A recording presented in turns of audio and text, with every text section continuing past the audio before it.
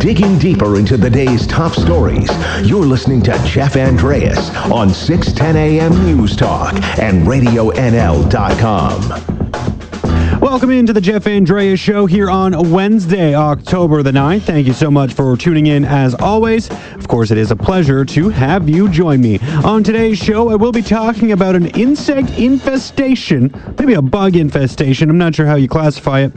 That was, it's having the ability really to quickly kill off Douglas fir trees here in the province of BC. Yes, the tussock moth is on the move in British Columbia, and the Ministry of Forests says it is now being found farther north than ever before. I will be joined by entomologist Lorraine McLaughlin to kick off the second half of today's program, so stay tuned for that. If you want to know what is this moth and why is it an issue and what can we do to stop it, well, we'll talk more about that at around the 35-minute mark. And to end off today's show, I'm going to be playing a little game. All right, I'm not so much a game, but it's more me just harping at you a little bit. It's a new segment that I call That's Whack Wednesday, and I'll be listing off a few things that are happening around the world, in our country, in our province, that I think are just a little bit whack. So stay tuned for the end of the show to find out exactly what those things are here on Wednesday, October the 9th. The front half of today's program, though, is all about the election.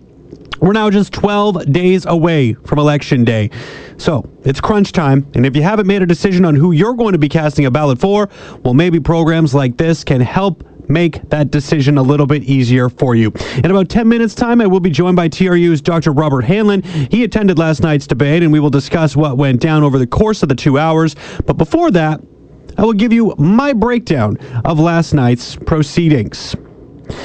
Now, all 7 candidates vying to serve as MP in the Kamloops, Thompson, Caribou riding had a chance to speak their voice in front of about 350 people who attended the TRU Grand Hall for a local election forum. And of course, we were able to hold it here on Radio NL for all of you to listen to. If you weren't able to make it down there, hopefully you got a chance to turn on your radio. But if not, well, let's help break down exactly what happened. So each had a chance to provide an opening statement. So we'll play a quick snippet from each of their opening statements to kick things off here. So we'll start with incumbent Conservative Cathy McLeod. Not many people are worried about out-of-control spending by the government. I am worried about that. Our interest payments are $26 billion a year. We all know that if interest rates go up, we're going to be in real trouble. Here's Liberal Terry Lake. We have a debt-to-GDP ratio which is the lowest in the G7, showing that we can invest in communities and in families in a fiscally responsible manner. We've made significant progress on climate change over the last 4 years. The NDP's Cynthia Egley. If this riding sends an MP to Ottawa from the Conservatives or the Liberals, we're going to get what we've always gotten: denial of the climate and housing crisis or delay of universal pharmacare. The Green Party's Ian Curry. I urge you to reject the false narrative that this election is about which of the major party leaders you find less distasteful. I urge you to reject the ping-pong politics of bouncing back and forth between your distrust of the Liberals and our fear of the Conservatives. Ken Finlayson with the PPC. To that end, we will eliminate corporate welfare and supply management, because they are a corruption of those same fundamental free market principles. We absolutely will build pipelines so we as Canadians can benefit from the vast wealth that is ours. Kira Cheeseborough with the Animal Protection Party of Canada. We want to use climate change as a lens to address all other issues, because it is not an isolated issue that we can address through just banning harmful single-use plastics. We need comprehensive plans that are targeting every single interconnected industry and issue that affects Canadians. And last but not least, Peter Carrick with the Communist Party. Or how about proportional representation? Again, another promise we were given, another promise broken. The dictatorial powers of the Prime Minister, just like that. Now, after everyone had a chance to have their opening remarks, members of the audience got to, of course, start asking some questions. Some of the highlights for me included a question around the SNC-Lavalin scandal and how that was handled. Terry Lake, of course, defended the actions of his Liberal government. There was no undue pressure on the Attorney General. She said that there was nothing illegal that occurred. And I tell you this, fighting for jobs is what a Prime Minister is supposed to do. It's what a Conservative Prime Minister would have done. They would have been no different whatsoever. McLeod, of course, being a conservative, had to fire back. What we're saying is the decision around a deferred prosecution agreement is not for Justin Trudeau, it is not for Cabinet, it's not for Bill Marneau, it is for the Director of Public Prosecutions to make that decision. Carrick had an interesting shot to throw in there as well. That jobs thing is hogwash. And if you listen to people in the industry, they say we would have got the jobs elsewhere anyway. Some other Canadian corporation would have been given the jobs, not SNC Lavalin. And while the Greens' Ian Curry, who is a lawyer, was all about upholding the law. Ethics Commissioner report makes clear what happened, and the rule of law is not something that can be bargained away and that can be sacrificed, and prosecutorial independence is something that can't be sacrificed for political expedience. Now, when it came to the idea of how people would vote on this issue when they presented it in the House, pretty much all the candidates said they would vote with their morals before voting with their party. With one exception, that was being Terry Lake, who said those arguments and disagreements should be happening behind closed doors. And once those doors are open, well, you vote together as a team in the House, right? So if you have an issue with something that's on the floor and you're part of the party that's put it on the floor, generally speaking, you vote with your party, regardless of how you feel. And most candidates said, well, they don't necessarily believe they would do that. Terry Lake, of course, being the one who said otherwise. And you know what? For the most part, Terry's right. That is the way it works. It's admirable that most say they would vote with their head and their heart, but that's just generally not how it works. Now, with that being said, of course, we're talking about 7 candidates. So if you're not a part of a major party, you really don't have to worry about that actually being an issue. Like Curry had said, the Greens don't whip votes. So, of course, he wouldn't have to worry about that being an issue. But Liberals, Conservatives, NDP party members, they would all vote the way they were told on 99.9% of issues. That's just the way that it goes. Now, moving on from that discussion, climate change was another hot-button issue that was brought up multiple times throughout different questions that were asked throughout the night. Curry discussed the Green Platform, which, of course, has some very aggressive timelines. We are proposing, because this is what the science says we need to do, that we move away from fossil fuel extraction. We move away from basically making the problem worse. And so we move away from fossil fuels and the oil sands. And we do that in a period before 2030. Lake gave a response that got an interesting reaction from the audience, I thought.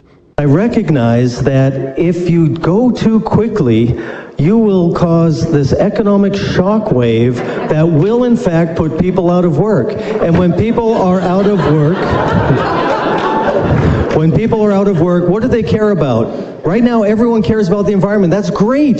That gives us this momentum to actually do something about it. And this topic led to an interesting exchange that took place. The PPC's Ken Finlayson got into it a little bit with a member of the audience who decided to chime in while Mr. Finlayson was explaining his beliefs on the subject of climate change. Physicist who studies the relationship between the axis of the Earth and the effect of the sun. What? Easy. Compared to who? Stand up so everybody can see you.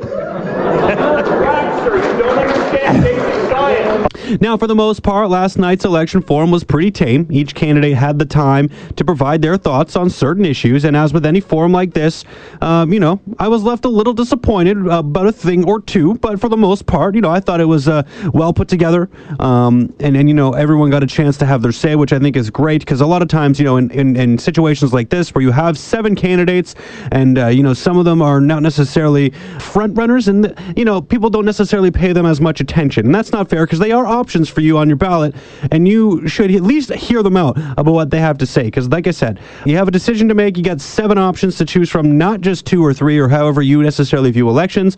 You do have 7, and I always say vote for who you want to vote for, don't vote for who you don't want to vote for. And unfortunately, that's not the attitude that many people have, and that stance was brought up a few times by different members of parties that aren't the Conservatives or the Liberals.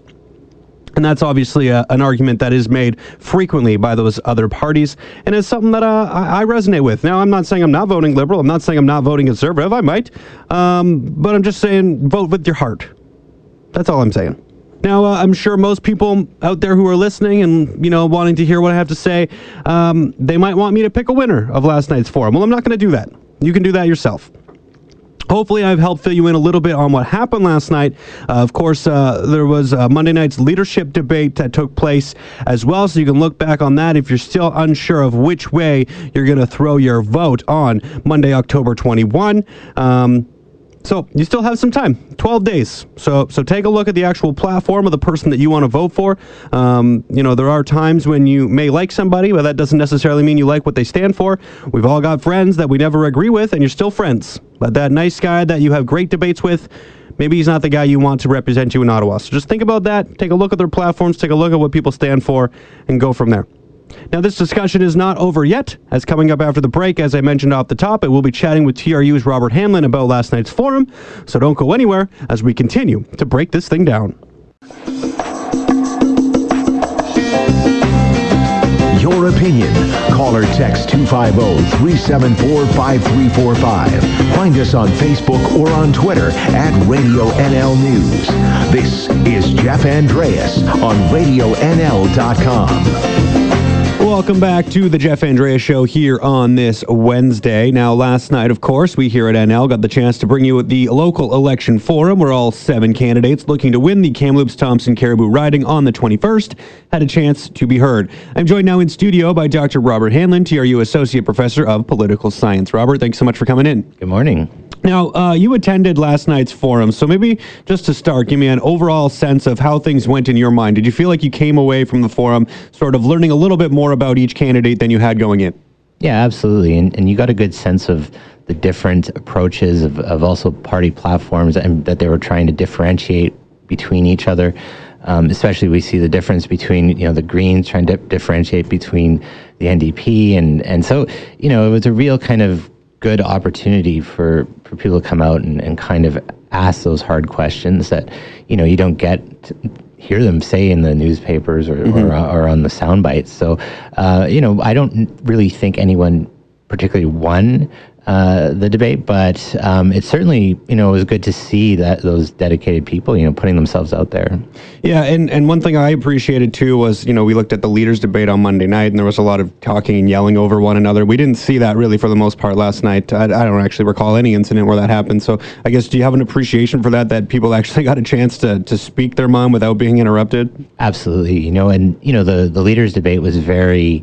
it was tough to watch at times. People, as you said, speaking over each other, and you get lost in what they're actually saying, what policies they're talking about, and for the viewer, it can be quite frustrating and actually turn you off the whole system. So, last night's format where you had this kind of intro statements given, and then right over to the audience, it really puts them on the spot and it makes the candidate, really make the case of why they're running and what they stand for.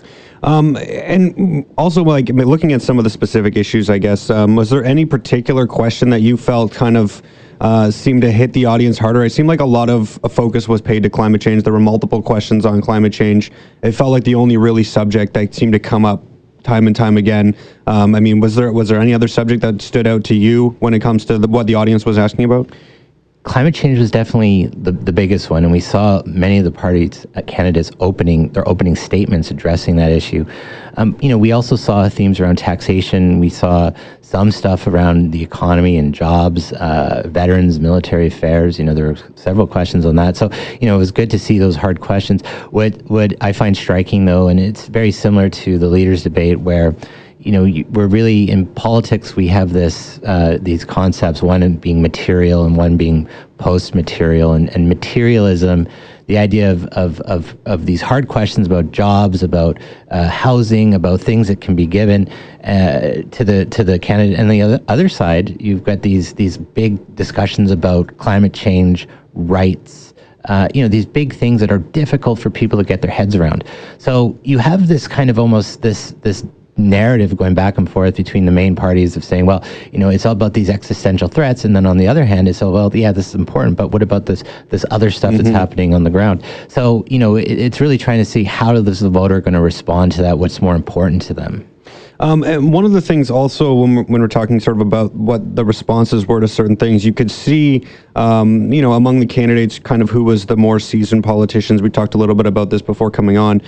Were you surprised at all, given the fact, we talked about this on the morning show as well, Cathy McLeod being the incumbent at three terms, she wasn't really attacked all that hard, and it seemed like people were more so going after the Liberal Party and Terry Lake and the relationship with Trudeau, I guess. Were you surprised to see the fact that, someone who's been serving here for so long was, I don't want to say put on the back burner, but really not attacked as hard as maybe, you would expect someone who's been an MP as long as she has to be?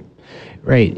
I think it's a couple of things. One is, the current government is the Liberal Party, and so Trudeau being the Prime Minister, there's a real kind of implication there and a real consequence for voters. So Terry Lake representing the Liberal Party is something that, it makes him a natural target. But the other thing is, I think you're seeing a very new kind of unique challenge to Cathy McLeod, which perhaps hasn't been here in previous elections. And so there is a lot of questions turning to, what does this candidate stand for, and how will they represent me? I think one of the things is that they do bring, when you see this Cathy McLeod and Terry Lake narrative going back and forth, was the wealth of experience that they both have in government and how comfortable they are in talking about really complex government issues, about bureaucratic issues. But the other thing is ethics. Ethics keeps coming back on I think all the candidates were going after him on liberal ethics and Trudeau's ethics. And so, it's almost, again, it's kind of an important part of it, but it still is something that distracts from what, the incumbent Cathy McLeod, what their policy is. So, we're caught up in all these ethics, but what is the party platforms of these? And so again, it makes Terry Lake kind of an easy target. So given all of that, I guess, was there anything that you felt maybe you were disappointed didn't come up? Because obviously we're talking a lot about policy and, kind of the comings and goings of what's happened over the last 4 years, as opposed to maybe looking at a much larger picture of, maybe what happened with the Conservative government prior to the last 4 years. It doesn't seem to come up. It didn't really seem to come up at all last night here locally. So, was there anything specific that you were disappointed you didn't get to hear a little bit more on last night? And especially given the fact that I think probably like a third of the debate was based around climate change. Yeah, my area, one of my areas is international politics. So I was naturally hoping for a foreign policy question. Yeah, not one. Not one. And same with the last leaders. I know there's a foreign policy debate that will come down the road and with bigger questions, but this is, Canada is a country and it's not an island. We're not in isolation. And so really a lot of the implications of what the United States is doing, what China is doing, the implications of Brexit, all these things matter. And so, we're really talking to candidates working in a party in an interconnected world. So, tying the local to the global, I think, is something that, really should be considered. Just a couple of seconds left here, but I guess, obviously it's Liberals, Conservatives have kind of been the talk of this election so far. Was there anyone last night, especially here locally, that you thought maybe did enough to move themselves up in people's minds a little bit? I think the Green candidate, was very strong and well articulated. But I was extremely impressed with the Communist candidate as well, which was, and was very good at holding to account. One of the best things about these leaders or these candidate forums is you hold other parties to those awkward questions. So seeing the candidates going back and forth and really saying, well, wait, slow down, respond to this point, was really something good to see. Awesome. Well, Robert, that unfortunately wraps up our time, but thanks so much for coming in. I really appreciate it. My pleasure. Awesome. That was Dr. Robert Hanlon, TRU Associate Professor of Political Science. Coming up after the break, a moth native to BC is experiencing a breakout this year and spreading further north than it has before. I'll be chatting more about the tussock moth with an entomologist after this. You're listening to Jeff Andreas on Radio NL 610 AM News Talk and RadioNL.com. Welcome back into the Jeff Andreas Show here on a lovely Wednesday in Kamloops. An insect infestation that has the ability to quickly kill healthy Douglas fir trees, the tussock moth, is now on the move in British Columbia, and the Ministry of Forests says it's now been found farther north than ever before. I'm joined now by entomologist Lorraine McLaughlin. Lorraine, how are you doing here this morning? Very good. How are you? I'm fantastic, thank you, and thanks so much for joining me. I really appreciate you taking the time. Okay.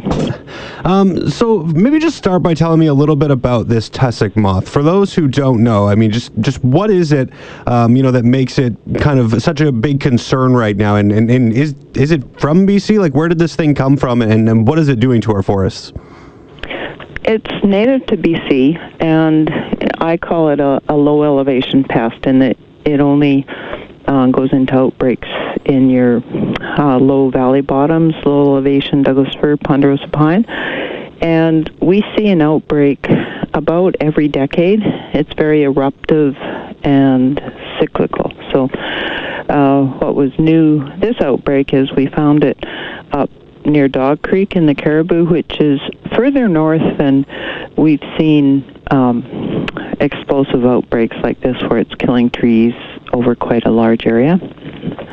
So, given that cyclical, that cycle that it's in, mentioned about every decade, I guess, what kind of damage can this do to BC forests? Obviously, if it's native to BC, I would think it's sort of expected that this would come about every so often, but just, given the fact that it is moving further north, I guess, just what kind of damage is it doing that maybe you haven't seen in the past?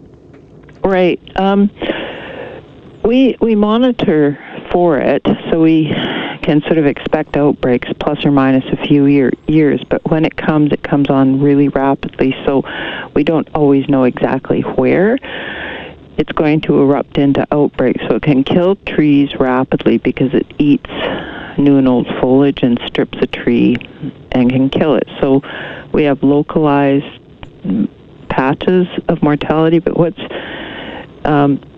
I guess really critical about this insect is that because it's a low elevation insect, it always starts on private land, at least here in the south around Kamloops and the Okanagan.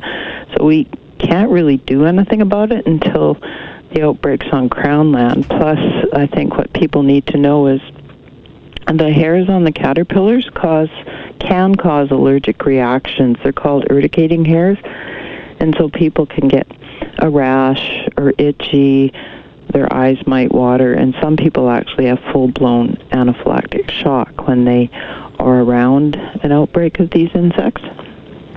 And that all those kind of symptoms, is that strictly just when it's in that caterpillar stage?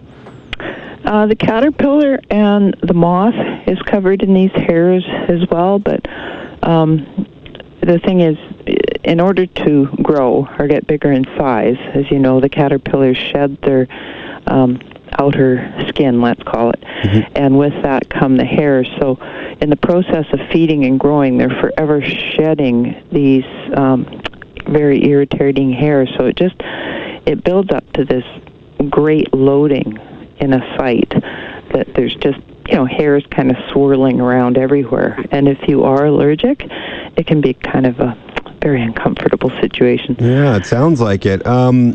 Is there anything that you can do to identify these things? Is the caterpillar itself, easy to tell apart from other caterpillar species that might be around? Really easy. It's quite a beautiful caterpillar. It gets large, and as per its name, tussock, it's got these little clumps of thick hair along the back of the caterpillar, black tufts or tussocks, plus long black, a little bit of red and blue on it. So it's a very hairy, very elegant looking caterpillar. And then another feature of the tussock moth, well, earlier you said, well, how does it spread? The female moth has what we call vestigial wings, tiny little wings, so she can't fly. So their movement or expansion is limited to when the caterpillars are tiny, they get air blown, or the actual mature caterpillars walking tree to tree. So outbreak expansions are very minimal. So the female moth actually can't fly? That seems kind of bizarre to me. I've never heard of a moth that couldn't fly. There's a few. It's an evolutionary trait, but she compensates, and that's why we have a good monitoring system. She has such a strong pheromone. She comes out of the cocoon that the caterpillar spun, where she pupated, and she calls. She lets go with a pheromone, and the male moth finds her often from quite a distance. They mate, and then she lays her eggs right on the cocoon that she emerged from. So we use that pheromone to monitor population levels, and it's really quite handy to take advantage of. That's interesting stuff. I'm joined here by entomologist Lorraine McLaughlin. So, is there any idea just how much farther north, I guess, this moth could potentially go? Obviously, you mentioned it's it's far north as it's been documented here to date. I mean, is there a concern that it could go farther? And just sort of, any idea sort of what damage it has done to the forest? I mean, given that it is native to BC, it's obviously something that, we're prepared for. The province is prepared for, I would think, or at least is trying to be. But just, when it is, decimating some fir tree populations, I would assume, I guess, just how big of a concern is that, and just how far north do you think this thing could go? Well, we're wondering about that. I mean, it has to stay within the range of its host, which is interior Douglas fir, which does, it winds small patches all the way up to Prince George and through there, but the bulk of it is in the Cariboo and here in the south. And I think it's a matter of the climate, the proper conditions, because I'm sure there's very, very, very low levels of tussock moth throughout many or all of our fir forests, but the conditions haven't been right for it to reach these outbreaks. We don't quite know why or how it came to outbreak in the Cariboo, and it does cause localized damage. Like I said, it kills trees, but outbreaks are very concerning more to people and rural communities and private land, because that's where the damage is done, and it can reach a few thousand hectares, but nothing like the hundreds of thousands of hectares like many of the bark beetles. So is there anything that people can do? Because you obviously mentioned a number of times that obviously it kind of seems to start the spread on private land, and that seems to be one of the bigger concerns when it comes to damage is what's happening on private land. So what should people do, and what should people be aware of in order to maybe help prevent the tussock moth and the caterpillar that it starts from spreading or from really invading their property? Is there anything that people can do, or any steps that people can take to try to mitigate the problem before it starts? Sure, they can be diligent and look, number one, look for the caterpillar during the summer. It feeds from May through to late July, and I'm sure if they've seen it on their property, they will have noticed it. And this time of year, they can look for these egg masses and cocoons. They're on the underside of branches of large Douglas fir trees that they can see. They can go online and look. They're about the size of your thumb, and they're sort of beige-white, covered with this little mound of eggs. So if they see those, they know they potentially have a problem. They can contact somebody like myself, and they can actually put out a pheromone trap to see if they have a population. And then they might consider treating it. You can do ground sprays with there's biological insecticides they could use. And just a caution, if people have dead trees from the tussock moth and they cut them for firewood, is try not to move it too far, because you could be moving egg masses, and also be careful, because cutting up trees that have had tussock moth feeding on it could have a lot of hairs, and it could spread them around and make people not feel too good. Do you have any idea just how common, I guess, an allergic reaction to those hairs would be? Is it something that, that is a majority of people, or is it a small population? Any ideas? 1 in 5, 1 in 10 people. Pretty common. Yeah, but it ranges from just, a little tiny little irritation on your hand or skin, that you hardly even notice. Not a lot have the very, very severe allergic reaction, but a lot of people have that, just an itch or a rash. I'll get you out of here on this, Lorraine. So you had mentioned, obviously, this is an outbreak that happens about every 10 years, so it has a cyclical nature to it. But when it does break out, I guess, how long does it typically take? How long does that cycle of outbreak take to sort of go back to those normal levels? Any ideas sort of what the time frame is for the tussock moth to have this big spread and then sort of go back to its normal population numbers? Right. It's what we call eruptive. So the actual outbreak when it damages trees is anywhere from 1, which is good for us, to about 4 years in duration. And it's interesting that the outbreaks are really synchronized over geographic areas. Maybe they don't all start in the same year, but they'll start within 1 to 3 years. So in that time span, you have these spots all over their historic range popping up. And they have, obviously, we have a lot of low elevation Douglas fir around here, so there are a lot of potential areas that we could see this in the next year to 4 years. All right. Well, definitely something for people to pay attention to and maybe keep an eye out for those caterpillars to help it from spreading. Well, thank you so much for taking the time to join me, Lorraine. I really appreciate it. Okay, you bet. Bye-bye. Bye-bye. That was entomologist Lorraine McLaughlin. Coming up after the break, water isn't the most hydrating beverage, and cases of syphilis are on the rise in BC. Also, the gender wage gap in Canada is actually the largest in BC. I'll be talking more about all that after this. Digging deeper into the day's top stories, you're listening to Jeff Andreas on 610 AM News Talk and RadioNL.com. Hello and welcome back here on Wednesday, October 9th. And of course, as always, thank you so much for tuning in. In honor of Hump Day, I thought I would unveil a new segment to the show. It is time for That's Whack Wednesday. It's That's Whack Wednesday. Hair whack, his gear whack, his foot stance whack, the way that he talks whack. In this segment, I will let you know about a few things that are going on in the world that I think are just a little bit whack. Now let's start with the gender wage gap. The fact that it even exists, well, I gotta say that's pretty whack. And according to a study from Stats Canada released this week, BC is the worst province in the country.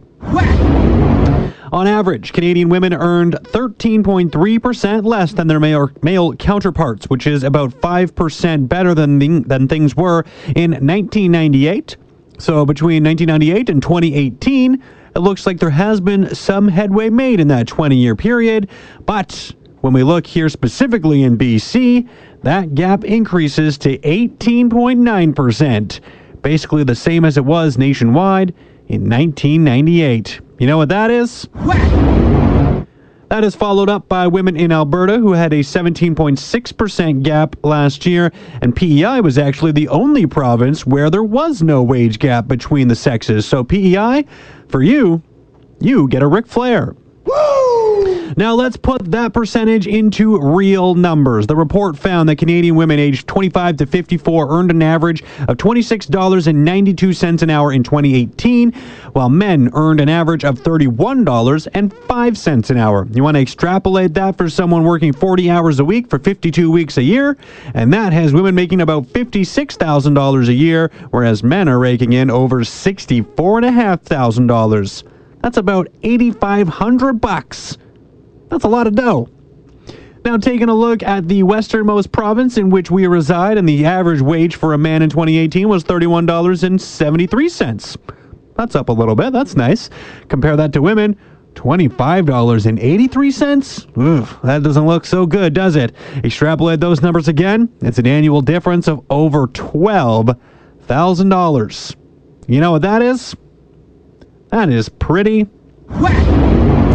Now let's take a quote right out of this StatsCan report. Given that women in Canada have surpassed men in educational achievement, diversified their fields of study at post-secondary institutions, and increased their representation in higher status occupations, the persistence of gender wage inequality warrants continued attention. Yes, I could not agree with it more. Yes, it's true, I am a man, and I personally won't complain about making more cash, but that doesn't change the fact that maybe it isn't right. I'd say let's go with that. One more thing to throw out there in this report is that it was funded by the Federal Department for Women and Gender Equality Canada, and it stated that just over half the gender wage gap in BC could be explained primarily because of the prevalence of male-dominated industries, but the balance was still unexplained. So even if there is a bit of an explanation, I'm not so sure it's good enough. All right, what else in the world is looking a little whack to me here today on Wednesday? Well, here's something that's going on in BC that makes me shiver when I hear it. Figures from the BC Centre for Disease Control have reported 919 new cases of syphilis in 2018. That's a 33% jump from the year before.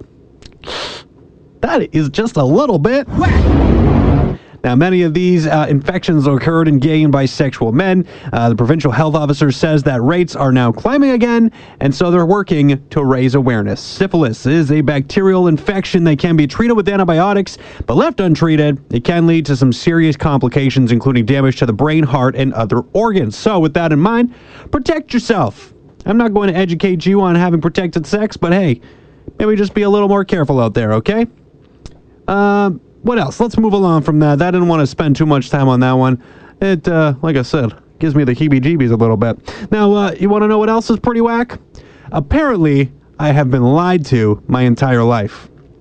You know what? I gotta say, that is pretty whack.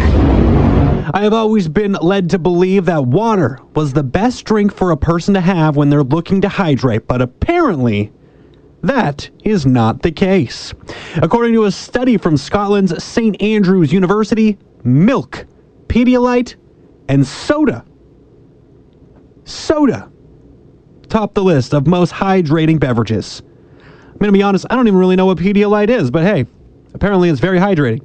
Now, I am shocked to see pop on this list. I did not expect that at all. So, with that in mind, from now on, when I start working out, I'm just going to be drinking 2 liters of cola. That's it. That is it. Super Troopers fans, you know, Pola Farva. I'm drinking a 2 liter of cola. Give me a liter of cola. A what? A liter of cola.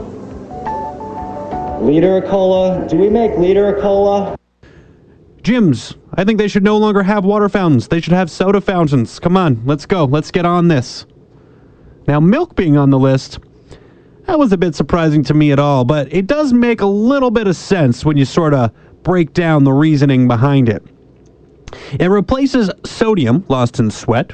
Okay, makes sense, and it helps the body retain fluid better because, get this, and it makes perfect sense, it takes longer to digest, so therefore the liquid actually stays in your system longer. So, if you're thirsty, milk will do. I will add this morning, though, from my own personal experience, milk is not a great beverage to have if you've had a few too many bevies the night before. I made that mistake once. I will not be making that same mistake again. So to recap this study here, top 5 beverages to keep you hydrated for at least a 4-hour period are skim milk, Pedialyte, full-fat milk, orange juice, soda. You want to know where water and sparkling water came in? They came in at numbers 10 and 11, respectively, for most hydrating beverages. And you know what I think about that? I think that is pretty whack. This has been the first ever edition of That's Whack Wednesday with Jeff Andreas. Well, that about wraps things up for me here today. I want to thank all my guests for joining me, and of course, a big thank you to all of you for listening. And remember, whether you tuned in for a short while or a long while, just know I enjoyed our time while it lasted. I'll be back here tomorrow at 9.